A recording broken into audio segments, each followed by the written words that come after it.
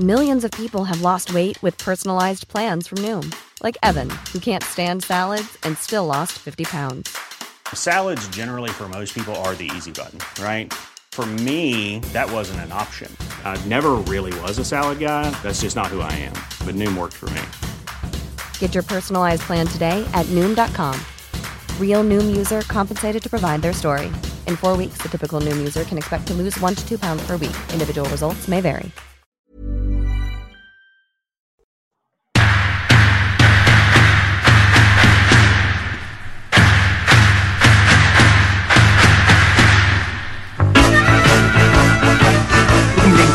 Good evening, TC, and welcome all to part 78 of our weekly podcast, The Curran View, Then and Now with the Isle of Hillsborough. Mr. Terry Curran, how are you, mate? Fine, thank you, especially with the weather being like it has been today. So, other than that, plodding on and hoping things are going to start opening up soon, but looks of it. Absolutely. Scorch out here in Birmingham. I think we're at the heights of 21, which is quite incredible. Unbelievably, we're going to reach the depths of 8, and next week, Easter Monday, it's going to snow. But there you go. Last night, we've got to start with Finding Jack, the documentary. What a hard-hitting documentary. And I thought it was absolutely fantastic. Like the weather, highs and lows. Yeah, I watched it, went round to his house. Funny at times. Yep.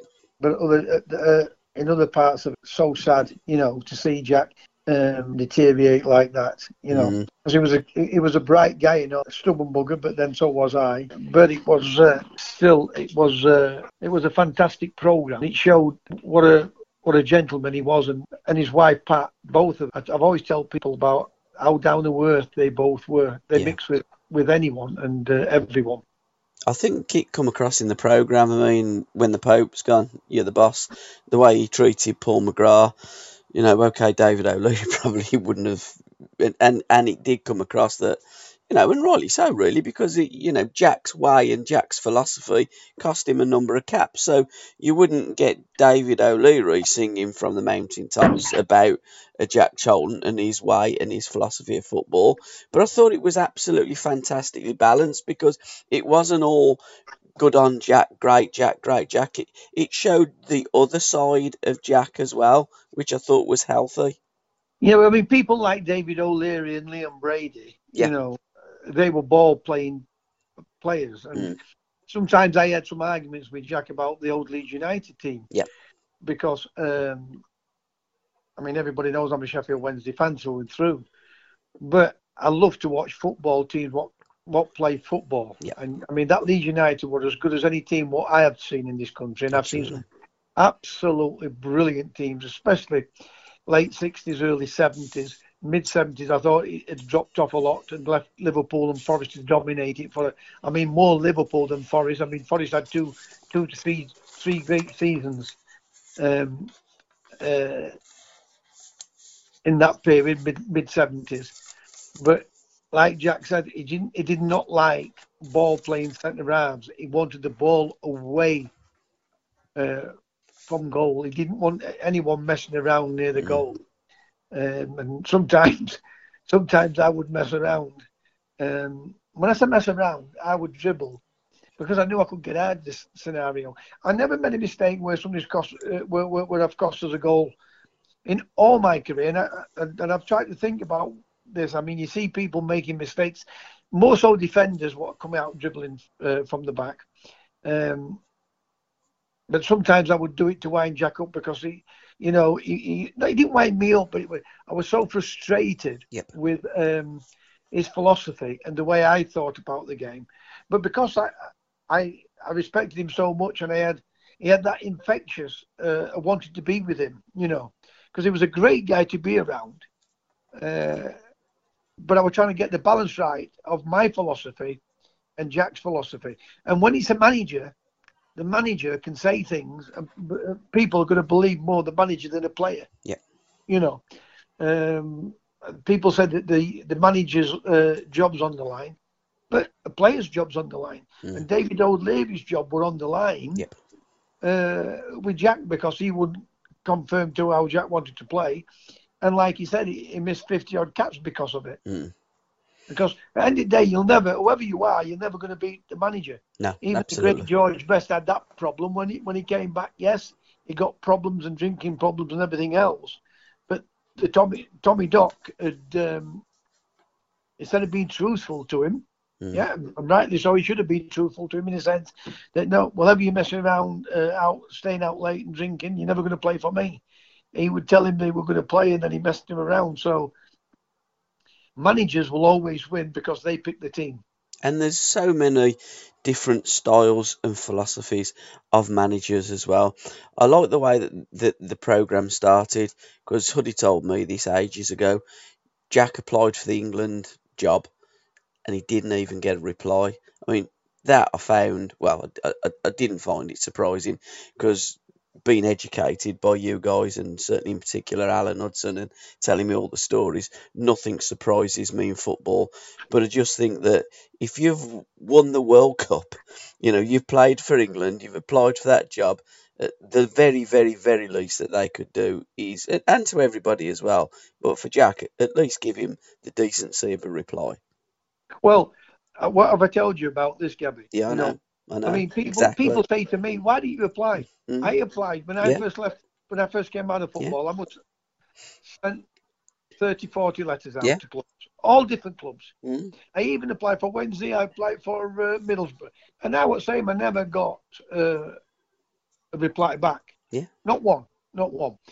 Martin O'Neill is one of the most educated men in football. I guarantee you that. Yeah. And I was speaking to him when he was managing Shepshed Charterhouse, a team near Leicester. Yeah. I was managing Gould, and we were talking about jobs. He said, "Terry," he said, "I applied." He said, "I've kept them all. Applied for that many jobs and never had a reply back." Yeah. We're playing for jobs. The only way you've got a half chance of getting a job when you've applied for one is when a manager's not been appointed straight away. Because when they sack somebody, whatever club you're at, when they sack someone, they've already got somebody lined up to take over. Yep. And people have to understand that. Yep. Right? A manager will be in a job that the owners will contact a manager if he's not in a job, or if a manager's in a job, they will contact him. Would you be interested in being the Sheffield Wednesday manager or the Wycombe manager, whatever it is, right? They will contact that person who they want to give that job to, and to find out if they're interested in that job. And listening to Jack, and I've always said this myself anyway, if anybody wants you, they'll come for you. Just like when I was playing. If I were tapped up 5 to 6 times, yep, all right, and the other 5 times, those managers, because they're coming to the end of my career, phoned me up, would I help them out, by either going on loan or playing a short-term period for them. And I was struggling at the time with my knees. Yeah. So when a club wants you, they'll get in contact with you, whether you're a player or whether you're a manager. And Jack's right. I think after that England job, he'd never apply for another job, ever. Absolutely. It is, as I say, it's something that fans don't understand. It's something that I do understand. I don't say working with you guys because we do it. We love this. It's not a job. It's a hobby for us, and that's why we do it. But you certainly get educated. You learn things, and it's like in football. You have different managers, you have different coaches, different players, and if you can't learn things from those people, then I think that you're an idiot. The Wednesday week that was, TC, on the 29th of March 1979, Terry Curran signs for the Owls. Best bit of business that Jack did, states Dunsbury Owl on Twitter.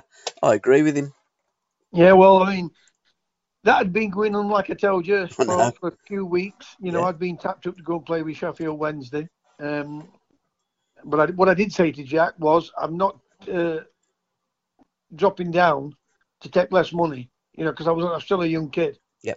And I had a lot in front of me to go and achieve. But I found the Sheffield Wednesday scenario, especially within my team I supported, fascinating to go and try and get them back into the first division. And we were so unlucky not to do it. A couple of players there, and Jack Beard admits it. I mean, I was at Leeds United. I told you this story once before. I was at Leeds United with Everton. I was injured at the time with my thigh injury, and we bump into each other. He puts his arms around me. He's giving me a kiss.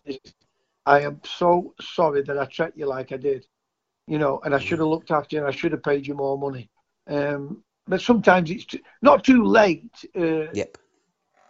Because it's never too late to make up. I mean, we never fell out, but it's never too late to make up to somebody if you do fall out, or to tell someone maybe I was wrong. Yep. And I appreciated him for him doing that. But they'll never take away my great memories with Jack. I mean, he got a philosophy of playing, get the ball out. I was one. I want to play out from the back, but I want to play with a tempo. I don't want to play sideways and backwards and slow. I want to play quick counter-attacking football, and try and move people around, and have a Terry Curran in my side, a Peter Barnes in my side, and Alan Hudson. Anybody what a Frank Worthington or a Stan Bowles and Alan Hudson's of this world, what can unlock a door? Yep. You need that, and all you have to do is get people to protect that type of player, because he's the one what's going to create something out of nothing. Yep. Right? Jack knew that. Pluffy knew that. I mean, people like Alan Hinton and John Robertson, Liverpool had done that with Doug. I mean, you never saw Dalglish chasing back, regardless of what anybody said. He may have done it once or twice, but when he does it that once, everybody, the politically correct commentators and the politically correct people say, look, Dalglish on the back. No, he didn't. Dalglish never chased back. Maybe once or twice. So you need those people in what can create something out of nothing. I mean, there were fans what used to come back on the bus once they spent all the money away. Not every week, but if they were really genuine fans, or what I mean genuine, but they're all genuine fans for going away, but they got no money, Jack would bring them back on bus. And some of them lads will tell you what were on, if you spoke to them. And I mean, the lads. I mean, I was watching it, and sometimes I will laugh my head off, and I got a tear in my eye watching it. But I mean, we'd be arguing on bus, me and Jack, about our philosophy. We talk about Leeds United. I said, what a great team. But Billy, I mean, Brendan was his best mate, and he'd go, they wanted to piss about, and I don't want that. I don't want my centre halves. I don't want Norman to mess about with the ball. I wanted away from goal. Yeah, he would dribble out with the ball. Yeah. But we'd be arguing on the bus about different his philosophy and my philosophy. Not about the game, what we played in, but about the philosophy of the game and how it should be played. But when they're boss, people are going to believe it then more than anything else, because they'll turn around and say, oh, he don't know what he's talking about. I knew what I'm talking about with football. I know how easy it is to, not easy, easy to get a performing team to be more consistent and win games. You're never going to win big trophies unless you've got big players. I'm not sure whether Jack could handle big name players, because, he even with the Irish team, he got when I say got rid of him, he didn't play him. But we'd be playing cards on bus, and we'd be arguing about the philosophies. And Pete and all the players, some of the players would be laughing, some of the lads who were loud on the bus, they would be laughing. He'd be looking over my shoulder and he'd say, you've got an ace there, put that ace down. I said, what are you talking about? Because, Jack was a big guy, 6'3", 6'4". And we used to be swapping. There'd be me, Tony Toms, Morris, either Mel Stiller or Kevin Taylor. All these would be playing cards, and everybody would be laughing at us because we'd be arguing. And then as soon as we pulled up outside Hillsborough, right, Jack would say, are we going for a drink, TC? But great memories, but, at times very sad. Absolutely. And you played in the League Cup final of 1979 on the 17th of March, and 12 days later you left and you went to Sheffield Wednesday. That grass that you had that Borley put in your tanker didn't even have time to knit, did it, in your place in Southampton there? No, but I did put it in. Because there was always that chance that the transfer wouldn't go through. Yeah. I knew. I mean, I'd seen Laurie McMenemy about 3 or 4 times about me going to being put on transfer list and being sold. And he tried his utmost, regardless of what he says. And afterwards, he even puts out, that I've got rare skill that nobody else, he'd not seen anybody else with. So he did offer me a 3-year contract, but I was adamant to go and play for Sheffield Wednesday. Yeah. Topics of the week, TC. We have to talk about England. I know that you've been quite busy on your socials this week, and the one thing with you, you always qualify. Look, it's not personal, it's nothing personal, it's my opinion, it's down to philosophy of football. The England under 21 job must be up for grabs. It surely must be Adi Boothroyd's last stand. In fact, in the last couple of tournaments that England have played under Adi Boothroyd, we haven't won a game. In 2 games this time, we've only had 1 shot at goal. That's absolutely awful with the amount of quality players. Now, I hear on other media outlets people making excuses saying his job is to provide players for the first team. No. Players provide themselves for the first team. By the way, they play for the club. Period. Listen, End of. You've summed up part of that. The biggest crime of it all is you've got, you don't have to buy a player. He's got the pick Exactly. of the 92 clubs. Yep. And you're talking about performances. They can't string 3 passes together. It's incredible, isn't it? Something is wrong. Yeah. Something is wrong. They do not provide, Adi Boothroyd and the under-21s don't provide players for the first team. 100%. They want to forget all about that because what players, if they're good enough, they'll get in. Spot on. What they do is have the under-21s to make more money for the FA, right? And create a big show, that we're doing this for this, and we're doing this for this charity, we're doing that for that. Adi Boothroyd, what I can make out is Ashworth. I mean, I think Ashworth's left now, but Ashworth is Adi Boothroyd's brother-in-law. Yeah, apparently there's some connection with Dan Ashworth, whatever his name is. Well, according to formats, his brother-in-law. Yeah. And I'm not saying it is, and I'm not saying it's not. This is all jobs for the boys. Yeah, it is. You know as well as I do. I don't need anybody to tell me, Gabby. I really don't need anybody to tell me. They won't give me a job. No chance. You know why? Because I'll be successful. And you speak your mind. These people are big business people, and they know how to make money, and they need to control people. Do you think they could control me? Yeah. Yeah. So people will turn around and say, and it's nothing about controlling me. It's about being fair, because I treat everybody the same. If I've got 6, 10 young kids in the team, I'd have them back, and I'd be coaching them and helping them as much I wouldn't be helping the first team. Yeah.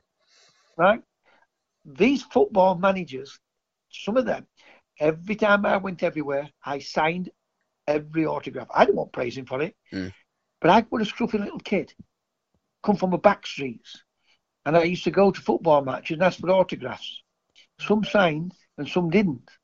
And the ones what didn't, I used to think you big-headed pig. I think worse than that, but I won't swear on there. Right? These people, they've never played the game right, and I'm not against that. They look down at you. It's because they've got an education, and that's the way how they throw it back out at you. But I'm far more educated than at football than any of them will ever be, because they haven't got my football brain. When I talk to you, I've got little men in my head looking at moves all the time.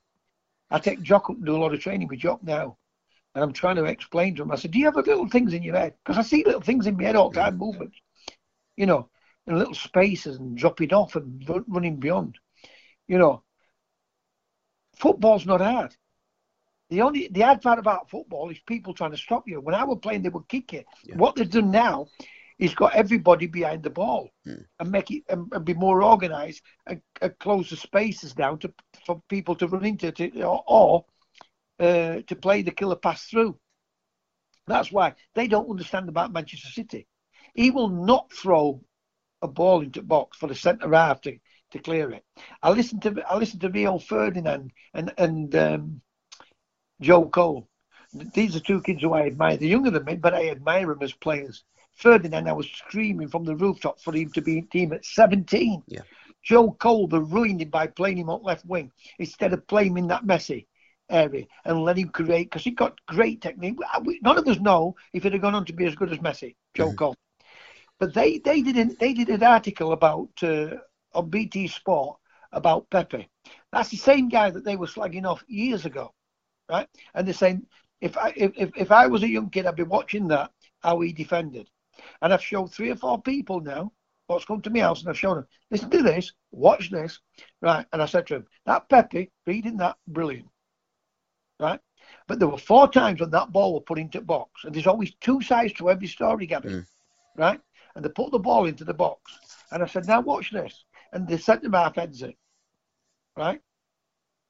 I said, I would, if I was the manager, I'd be saying to my player, it's no good, you can't bollock. I mean, my day would have got bollocking. In today's day, you don't do that. As a manager, what you would do, you'd pull him to one side. You say, right, Gabby, look, watch this. If you put the ball there, right, they clearing it, they've got a chance of counter-attacking us. How many times do you see that somebody's just missed a goal and the opposite team go and counter-attack you and you concede, right? And I'm saying to them, balls are just put into the box because they're becoming frustrated. Man City never do it. They keep moving the ball and moving the ball, but they move it with a tempo. When we do it, it's slow, slow, slow. You know, I got arguing with Jack.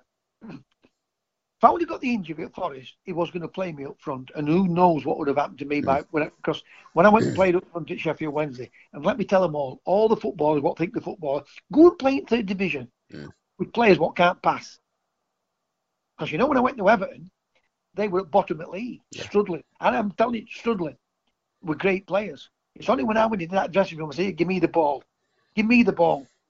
I'm not bothered about this lot. We went to Man United. I said, I'm not interested in Man United. We'll beat these.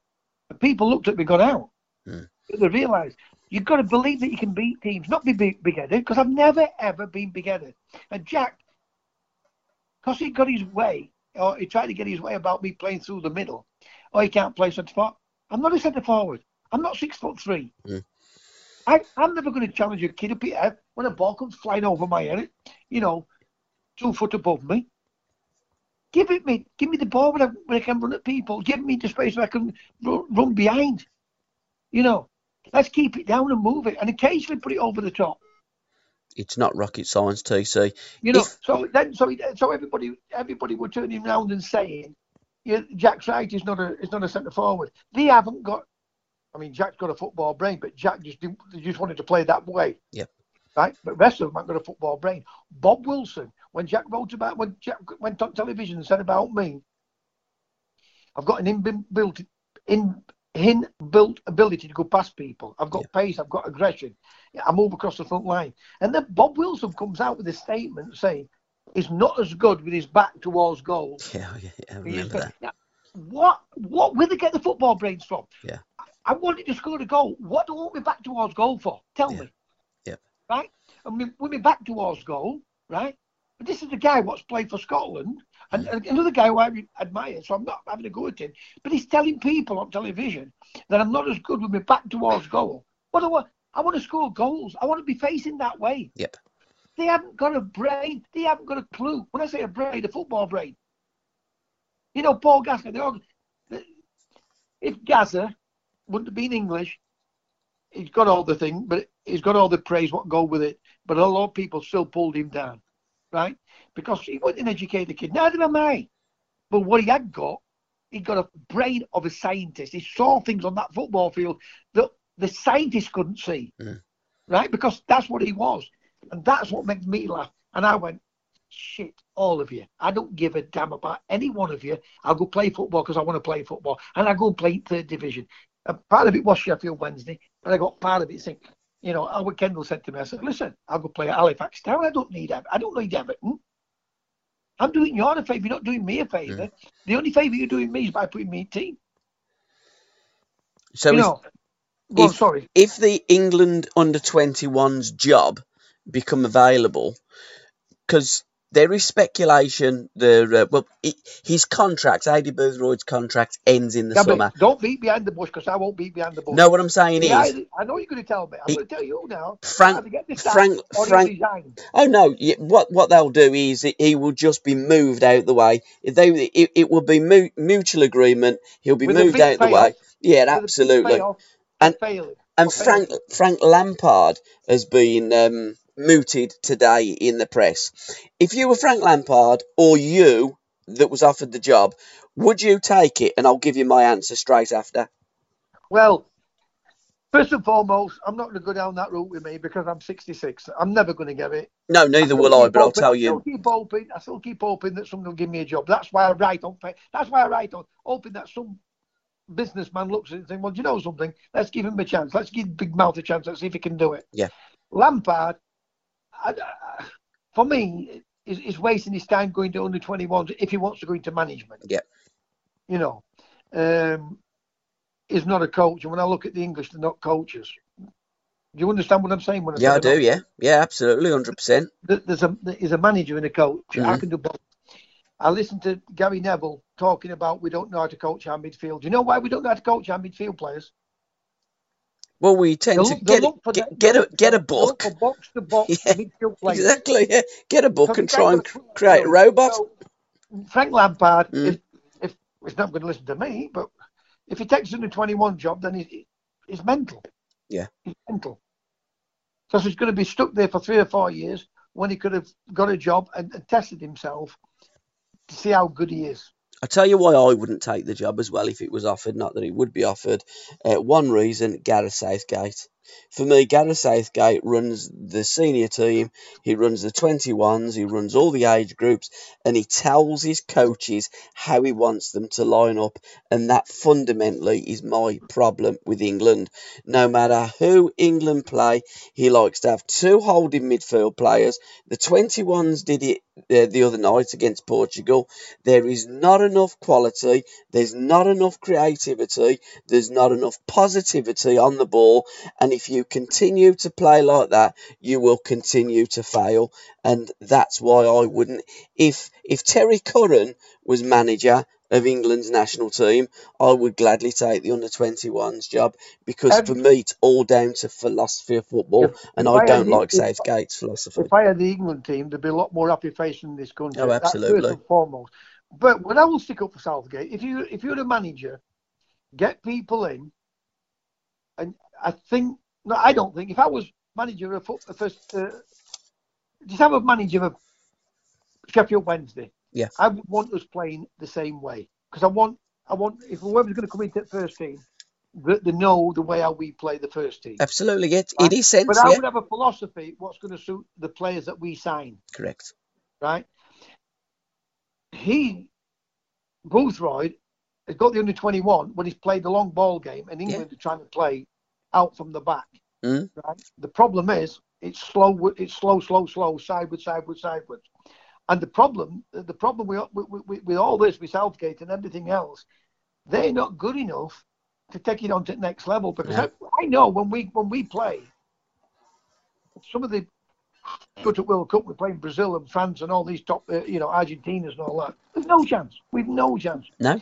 And majority of it is all political correct and wokeism. And I don't give a damn. I'll tell them to the face. But I still talk to people. Yeah. I still talk to them. They don't want to talk to me. Good. I will not be behind the bush. I have my opinion. I have my opinion in life, and I stick by it. Yep. Right? But I don't give a damn who it is. Right? I give people my last penny. My last penny. In fact, I borrow to give people sometimes. Yeah.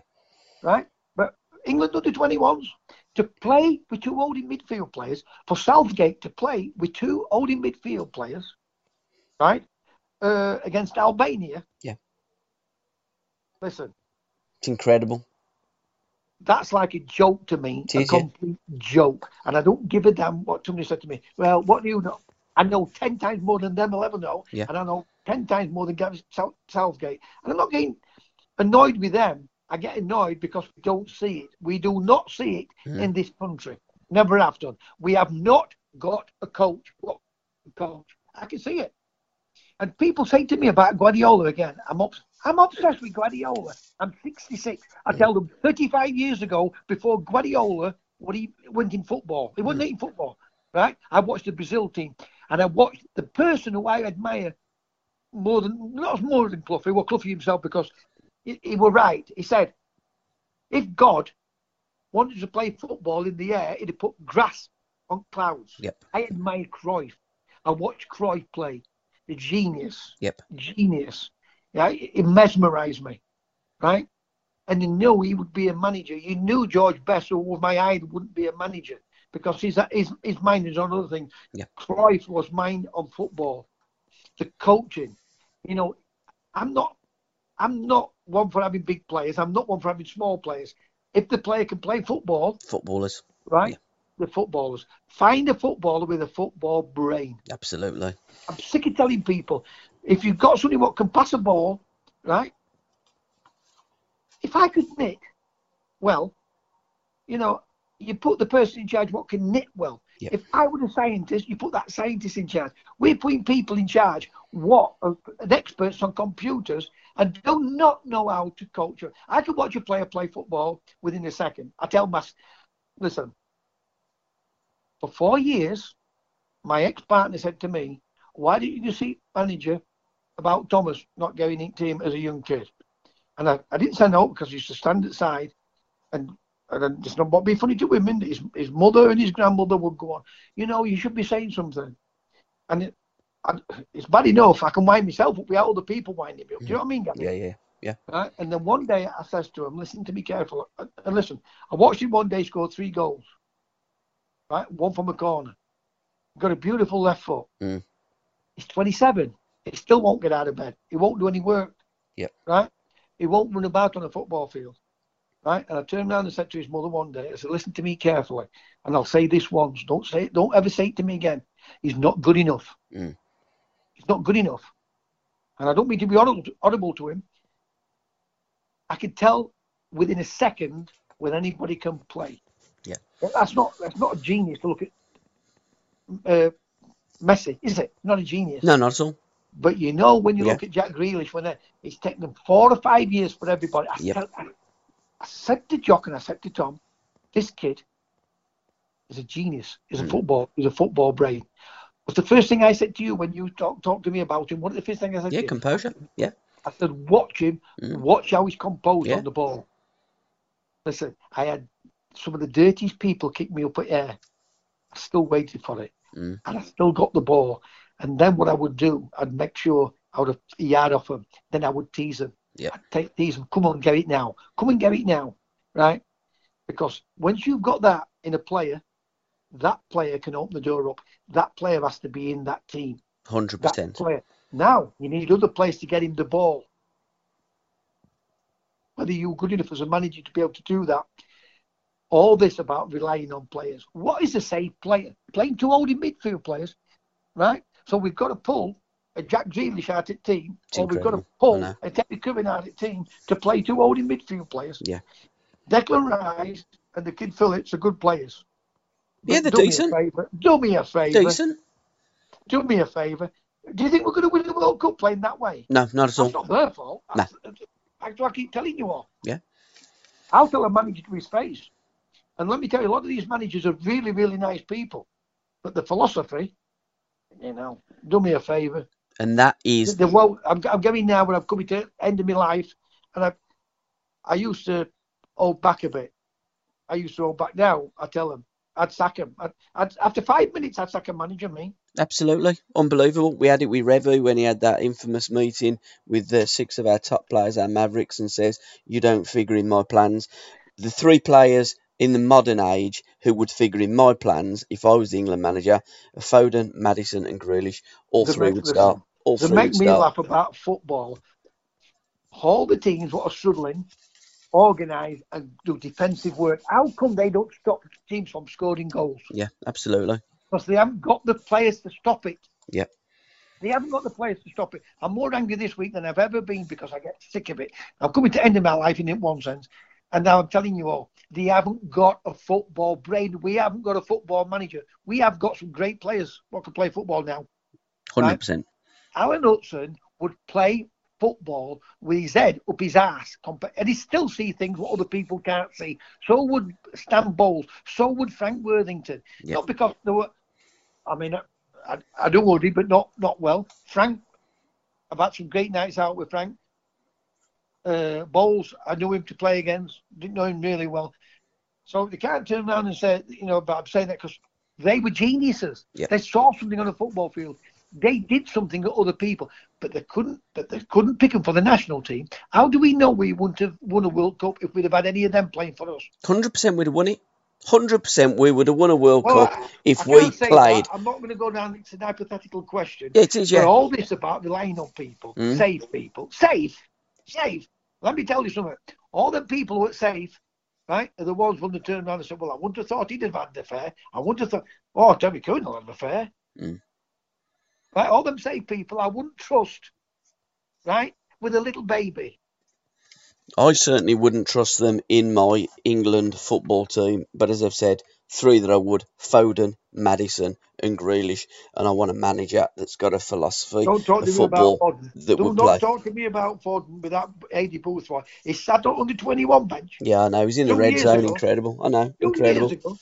And the FA did nothing about it. That was a sackable offence, TC. Magic moments, TC. Have you sourced any this week from watching the international games or some of the lower league games that have still been played, or games played in other countries? Well, if I'm honest, Gabby, no. I've watched a couple of games. I watched England first. Well, I didn't watch it first half. I watched it 10 minutes. Yeah. And when I wrote on there. Yeah, there's no magic moment on my there. Facebook, I'm turning it off. I turned it off. Yeah. I'm not watching that. I don't have to watch that. And there's no more proud Englishman than me. Yeah. I've lost fortunes back in England because I want England to win. Yeah, absolutely. Same here, TC. So the magic moments, I've not really watched a lot of it, but I watched the under-21s the other night, and I'm just shaking my head. So, no, I'll leave that to you this week with the magic moments. I haven't watched any of the others really, because majority of them, Portugal are playing Luxembourg tonight. What do you learn out of those games, Gabby? I know. I have an issue here with the lower teams in groups. The San Marinos, your Luxembourgs. It's political correct. They should not be in. No. They should not be in these World Cups. Have your own qualification groups, A, B, C, D. How many of there is? Play against each other, play competitive games of football, and then you go into a playoff final with 2 of the top minnow nations, and one of them gets a golden ticket to go to the World Cup. Listen to what I'm going to say to you. You don't play in qualification groups. In 30 to 40 years time, I'll not be here. Yeah. There'll be men and women playing in the same team because of political correctness. I was coaching at Doncaster. We've got to play them. Why have we got all that many players at the club for? We've got to play them. Why? Because he's not getting game time and they've got to get game time. If I want to put Janet playing with Mary, who's both technically gifted, right? The club want me to put Gabby, who can't pass the balls. What do you think first thing Janet does when she gets in car as a young kid? Yeah. What do you think she just said to me? Some young kids will say to me, why do you put me with him, Mr. Curran, when he can't pass the ball? Exactly, yeah. That's what kids do. I can't turn and say to him, well, I can't do nothing about that cock. No. I'll say it as it is. I'll tell you.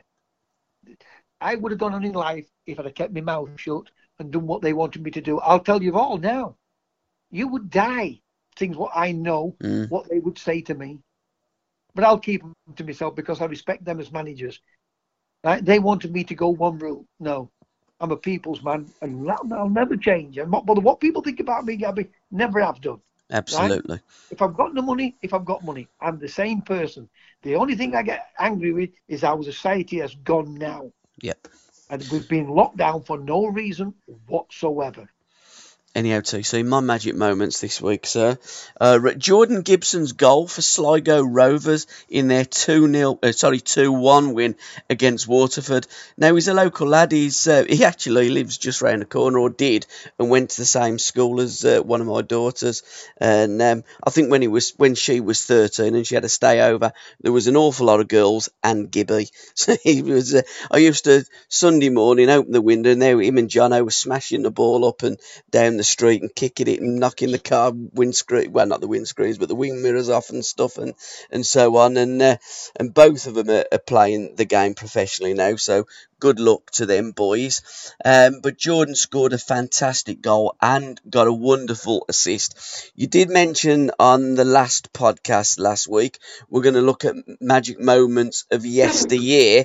And the magic moment I've picked from yesteryear this week is Johan Naiskin's penalty in the 1974 World Cup final. That was the first penalty that was awarded in a World Cup final. And I was watching Johan today talking about that penalty kick that he had. He used to go to the goalkeeper's right every time he went to the goalkeeper's right, but he knew that Sepp Maier would look at how he took the penalty kick. And when he had a run up, it was a little run up. He said, I kind of stumbled in my run up. My feet weren't working quite properly. It was very early on in the game. It was in the first minute. And he smashed the ball. He kind of miskicked it, and it went straight down the middle. He was trying to go for the other corner, but he didn't quite get it right. It went straight down the middle. And if you watch it, he was saying you can see the chalk coming up as I'd not properly made a good connection with the ball, but for all intents and purposes, and for anyone that watching, it looks as though we made a magnificent connection because it did go straight down the middle. I have not seen that since, and I can picture that now when Cruyff went bursting through. Absolutely, yeah. And the penalty, and I remember because we're talking about that in interval. Yeah. Right, and the chalk did come up.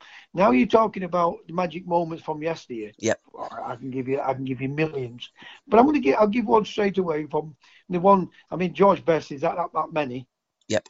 You know, I can go through them all tonight if you wanted to, but I'm going to start with the Pelly one when he let the ball run. Brilliant. He let it run past Gordon Banks, right, and then he turned and tried to. To be honest, really, he should have scored because he'd done Banks like a keeper. Yep. And I mean like a keeper. And the greatest goalkeeper I've ever seen, and I played for one of the greatest goalkeepers, Neville Southall. Yep. You know, Schmeichel, he's from absolutely unbelievable. But to see him do that, and then run round the keeper and then clip the ball towards, and he just missed. I mean, if it had gone in, you know, they still show it to this day, don't they? Yeah. You know. Yeah. I mean, there's that many about Rivellino I can go on about, but I'll mention another one, Garincha. Oh, yeah. You know, little bird. I can see it now in black and white. Sat in my mum's house. It's in my head now. I can see him, and he's got the ball, and he's stood there. There's two players trying to beat him, and he's just stood. You know, and he's taking the piss out of him, and then one comes in and goes round him. Oh, to see these great players play today, you know, would they be allowed to express themselves? I think they would. When you look at Ronaldo and Messi, they've been allowed to express themselves. Let them try and be with an English club, and try them when they're kids. I think if you're Garincha, the abuse I got from some managers, you know. I think if you're Garincha, Garincha, clown, go to a circus. If you want to be a juggler, go to a circus. Into a circus. You know, you want to try things, but you've always worried about what they're going to. Are they going to get into you again? You know, and then I'd lose my rag and then get arguing with them. You know, so it's funny football. People should express themselves, but there's mass money in it, right? And you've got to be able to defend when you haven't got the ball. But you're never going to score goals if you're just going to defend. You've got to get the balance right. Absolutely, and you've got to entertain. And if you have got Garincha in your team, you just say to Garincha, just go and play. He got the nickname Little Bird because he used to like to shoot wrens, and that's how he got the nickname. And he was the first George Best because he was. Absolutely. But when you look at him, technical ability, similar, weren't it? Absolutely similar. Just different class. One of the greatest players of all time. And my third magic moment was watching the Blizzard podcast. They do a podcast, Greatest Games, and they was talking about the England versus Poland, the 1-1, because we are playing Poland tomorrow night, so it's quite topical. And there's two journalists, and they had a Polish journalist, and they was just looking at it from that angle. I do a game of my life. In fact, I'm doing a game of my life with Andy Gray this week. We're gonna be focusing on the Aston Villa 5, Liverpool 1 game from 15th of December in 1976, and I'm also going to be doing England versus Poland, and I'm going to be catching up with Tony Curry and getting TC's view on that game, because England did. Let me apologise to Tony Curry because I missed him out on that, because obviously I'm partly angry about things. Another ingenious what we should have had 100 caps. Oh, absolutely, yeah. You know. By the way, Belgium 7. So when they're playing these teams, these Belarus teams, I'm not wrong again. I'm right, because what do they get from it? Well, they don't, because, when you go about that Poland game, that's another one. I can see that. Norman Hunter, right, misses the ball, goes under his foot, they break away, and they score. That weren't a great game. England absolutely battered them. The chance after chance after chance. Tomaszewski had a game of his life. Yeah, he did. Right? Fluffy, never forget it, called him a clown. Brian Moore said to him, come on, listen, it's all in my head now. Yeah. We're talking about what? 70 what? 1973, October 73, yeah. Right? Brian Moore says to Clough, come on, Brian.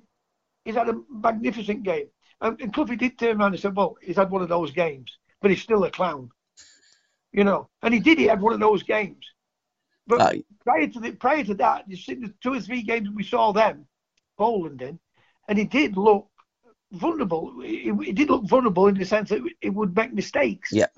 You know, so I won't call that a classic game. I would call it a disappointing game for England and a one-sided game, because that game should have been 6 or 7. 100%. But when I talk about the game of my life, the series that I'm doing, it's games that iconic games for whatever reason. I mean, I've done my first 2, the donkey kick game with Willie Carr and Alan Hudson when Tony Waddington watered the pitch on Easter Monday when they beat Liverpool 2-0 in 1975. Leads us nicely on to Book Corner TC in association with myfootballbooks.com. First one that they've recommended for us this week is I Believe in Miracles by Daniel Taylor. Now that's in conjunction with Johnny Owen's magnificent documentary I Believe in Miracles about Nottingham Forest when they won the league, got promoted, won the league, and then won the European Cup the year after. A feat that will never ever be equalled, and performed by wonderful players, including UTC, managed by another genius, Mr. Brian Howard-Clough. Well, for them to win the European Cup and the league title, I mean, I'd left then anyway. Yeah, you had. But they were in the second division. Yep. And if I didn't come back from injury and score that goal at Hereford, to win us 2 points, 3 points, I think it was 3 points in them days, I'm not quite sure now. They may have not gone up. They may have not gone up, and they may not 2 points for a win then. But who knows what would have happened if I would have got injured at Forest, because Clough was talking about me being the best thing since sliced bread. You know, he was on about Gordon Hill and Stevie Coppell grabbing all the headlines, and they were playing in the first division that season with Man United, and they were ripping teams apart. But what did Clough say about me? I would walk into Liverpool, Man United, and Derby County, and he said if I'd have been at United, his name would have been in bright lights. That's how highly he rated me. Yeah. You know, the injury didn't help, and you get frustrated, impatient. I mean, I regret some of that, but you can't go back on it. You can't look back on it, and you know, you did what you did. I did what I did, and that's life sometimes, isn't it? Absolutely, but what a great achievement! How many managers would pick John Robertson now? Well, if I was a manager, Robbo would be in my team all day long. We're talking about when you look at Robbo. Yeah. Before Forest went on to achieve. Oh, absolutely, yeah. Do you know what they were going to do with Robbo before Clough? They were selling him to Partick. Yeah. And they tried to put, was it Ronnie Glavin in part exchange? Okay. Right? They're facts, by the way. No, but I tell you, it's facts. So when you look at him, when you look at Peter Reid, right? People would have picked. Howard Kendall were going to sell Peter Reid to Burnley. Yep. Reedy could start cheering. I give a damn what Reedy says. I can tell you. I can see it coming out of the manager's office now. And I said, what's up? He said, Burnley's offered £60,000. I can go talk to him. I said, you don't have to go read. I said, I've made a mess of my life for football doing, people tapping. Howard were disappointed. They got beat at Wolves. I think Reedy got the blame for it as such, right? And him and Howard then became, I said to Howard, as you sell him, big mistake in your life, I guarantee, right? Because I tell you, he was the cog. He was the cog in that team. I was the one what lifted it, but he was a cog in when he was playing, right? Because he may not have been a good trainer, but I'll tell you what, when he got on that football field, he never stopped running. When you see him, when I see him every day train and then get on that football field, the fans don't see it because they don't see you train. Yep. But once you go on that football, what a brilliant football. He's the one that a lot of lads looked up to, the younger lads, midfield players, and he galvanised the team, the players, onto the next level in a sense, the camaraderie, and he helped in all that. When I went there, they were on the knee. Yeah. They didn't seem to like it when I went there. Come on. And laugh. Me and Bales, tell you, we had that dressing room. We were like Morecambe and Wiseman. Players never, ever stopped laughing. And I couldn't believe when they were like they were. When I said bottom of the league, I had the second or third front bottle, So, bottom, not bottle. So when you look at all that, them players, Robbo, when you look at Robbo, a lot of managers said they looked at it. What did Cooper used to say? That little fat lad don't destroy. Yeah. And he did destroy him. And that little fat lad, you're absolutely right, destroyed many a defence. Leading us nicely on to our second pick this week, TC in the book corner. Having a Ball with Kendall and Harvey, 1984-85 season by the Canny Farm 4. So all these books, guys, just go onto Amazon. I do. I'm in that book, by the way. Yeah, I know you are, yeah. Yeah, and what a great season. What an iconic time to be an Evertonian. Well, when I look at that, I can remember Everton when they were in the league in 67s and 68s, that type of time. Yeah. And then 70, 71, something like that, with Bawley and Kendall and all them. I remember all them. And when I look at that, Clough and Kendall, two guys what signed me, and Howard Kendall wrote one of the best players he'd signed, and he galvanised the team. When you wanted somebody to give you a lift, there was nobody better than Terry Curran, and he set us off on the track. And when you look at Clufford saying the same type of thing, when I look at them teams, what won it? I have never ever been jealous in my life of a football player. That includes George Best. I wanted to be him, but I was never jealous of him. Yep. But when I met him, I didn't feel inferior to him, But if I had an argument with a manager, so like I went gaining team because of the team were doing well, and I come back from injury, I never went in there and said, I'm a better player than Trevor Stevens, like a lot of players did. I never did that. I knew I was tapped up, and I said, all right, I'll go. Because at Halifax, at Everton, right, I was coming towards the end of my career anyway. I'd been lined up by John Mainley's brother, Paul Mainley's brother, John Mainley, to be player manager at Halifax. Yeah. I would have stopped it. Who knows? Who knows what would have happened? I might have failed in management, but I might have gone on to be the next best thing in management. I don't know, but I would never ever went into clubs to Southampton's or Sheffield Wednesday. I would never turn around and say, if I went in team, I'm a better player than Gabby, or I'm a better player than John Roberts, or I'm a better player than so and so. That was never my way of life, because when I looked at players, Trevor Stevens, I weren't bothered about not being in team because he was a great player. I was to myself, but not. But when I looked at him, what a great player. 42 times for England. Lovely kid, different type of player from me. He was more of up and down play, but brilliant touch. Did go past people. Couldn't go past like I could go past. But I was a different type of player. I got that energy to run from one end of pitch to full length of pitch and still not be tired, right? But I used to glide past people and take the mantle. With Trevor was more a serious type of player. If we were winning 2 or 3-0, then I want to take the piss, and it would upset some managers. They hated that, but no, absolutely, Howard Kendall is as good as anything, and I mean, I never saw, in all my 3 years at Nottingham Forest, I never saw Cloughy give anybody a bollocking. Yeah. I'll tell you what he did do. I tell you that time about Kenny Burns. He fined him for playing the ball across his box, which was slow, and they nearly scored, and he fined him 50 quid. But he didn't shout at him. Yeah. And I never saw that way with Kendall. You just you with Southampton and Jack. Fucking the clubs are coming flying and all sorts over your head. I remember somebody making a mistake, and Jack absolutely effing and blinding, steam coming out his ears. You know, I'll knock your head off if we lose this game.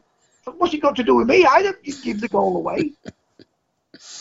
You know, but I never saw them go mad, ever, in my life. In the three years at Forest and the 3 years at Everton, I never saw them go mad at anyone. And the third book, TC, tonight is Brilliant Orange, the Neurotic Genius of Dutch Football by David Winner.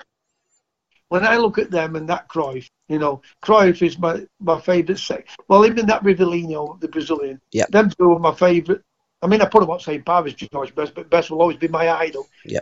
Because he was the first one I saw and can remember to that statue of stardom, you know, fans crazy for footballers, you know what I mean? Oh, they were just different class. But Cruyff, not only was he that as a player, he even left his mark as a manager. And not all, but there's lots of, he's proved his way of football has been successful. And the Guardiolas of this world and these other managers of what's carried on that have always produced winning formulas and won major trophies. Absolutely, TC. And I'm doing an interview tomorrow with Gary Thacker, who's got a book coming out, Beautiful Bridesmaids Dressed in Orange. So I'm looking forward to talking to Gary and to buying and reading that book, because I absolutely loved and adored the Dutch team of the 70s, which leads us nicely into Time Vault in association with footballmastersmagazine.com. Pete Kaiser, what's your knowledge on Pete Kaiser? No, I don't know. He was the Dutch left winger for Ajax and for Holland.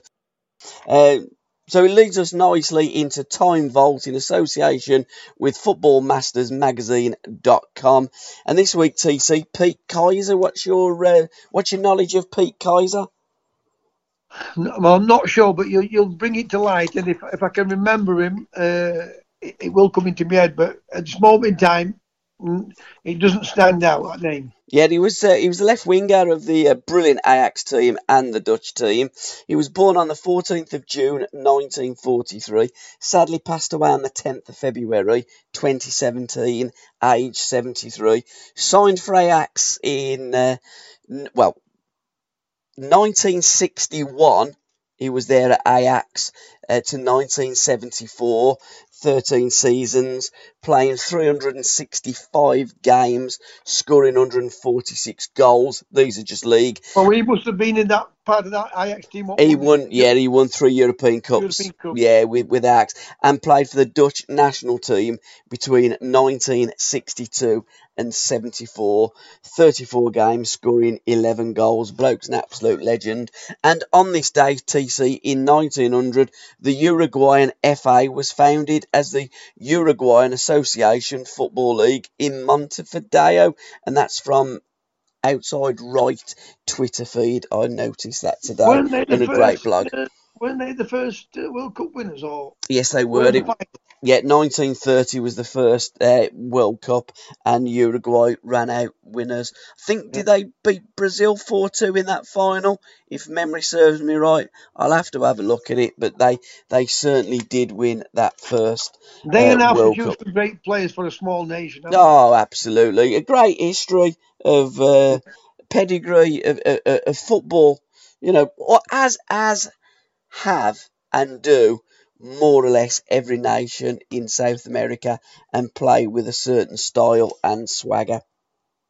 Yes, and I'll agree with you 100% on that, you know, to watch them. Oh, by the way, Belgium's won 8-0. What have they learned from that game? Absolute waste of time. Let's just give a quick mention to our socials, TC, because I can hear the vacuum firing up as we speak. And Janet's making me a cup of tea. Great. Fantastic, which does mean the football forecast. But our socials, you can follow us on Twitter at Curran View, Facebook The Curran View, and on Instagram The Curran View as well. So TC, first game up this weekend, back to normality. Cardiff City versus Forest. How do you see this one going? I'm going to go Nottingham Forest 1-0. Right, and away win. I'm going to go Cardiff 2-1. By the way, no games last week, so you do still keep the 8-5 lead. You do pick the play-out song because you're in the lead, 8-5 TC. So if you haven't thought about it yet, please have a think in the next few minutes. My cat's driving me mad outside. He wants to come in. Derby versus Luton. How do you see that one going? Derby County 2-0. Yep, I'm going to go 1-0 Derby. Watford versus your boys, Sheffield Wednesday. Brilliant result at Barnsley. Sadly, an international break. They could have done with playing this the day after, couldn't they? By the first 15 minutes, I thought Wednesday were better side. Yeah. Watford are playing really well and obviously going for promotion. So, for me, I'm going to go for Sheffield Wednesday because that was last week. Yeah, what score? 1-0 Sheffield Wednesday. Right, so 0-1 to Sheffield Wednesday. I'm going to go 2-0 to Watford. Huddersfield versus Brentford. Brentford 2-0. 2-0 Brentford. Yeah, I'm going to go 1-2 a Brentford away win. Southampton versus Burnley. Southampton 2-1. 2-1 Saints. I'm going to go for a 1-1 draw there. Burnley are horrible. They'll score from a corner. Or a long ball from the defence and headed down, second ball, bang, back of the net, 1-1.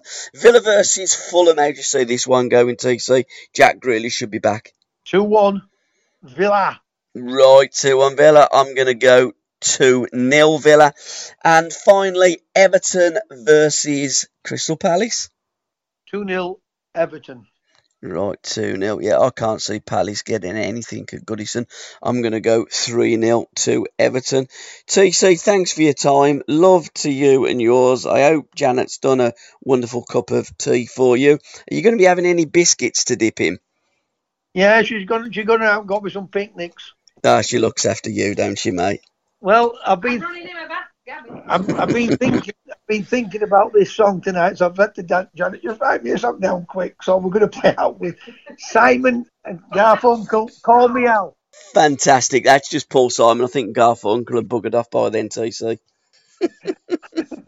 And talking about buggering off, we've got to go as well, TC. So hopefully when we reconvene, we'll both be singing the blues. Ta-ra a bit. Yes, goodbye. Have a good weekend. Give my love to yours. Will do. And thanks for listening. Ta-ra.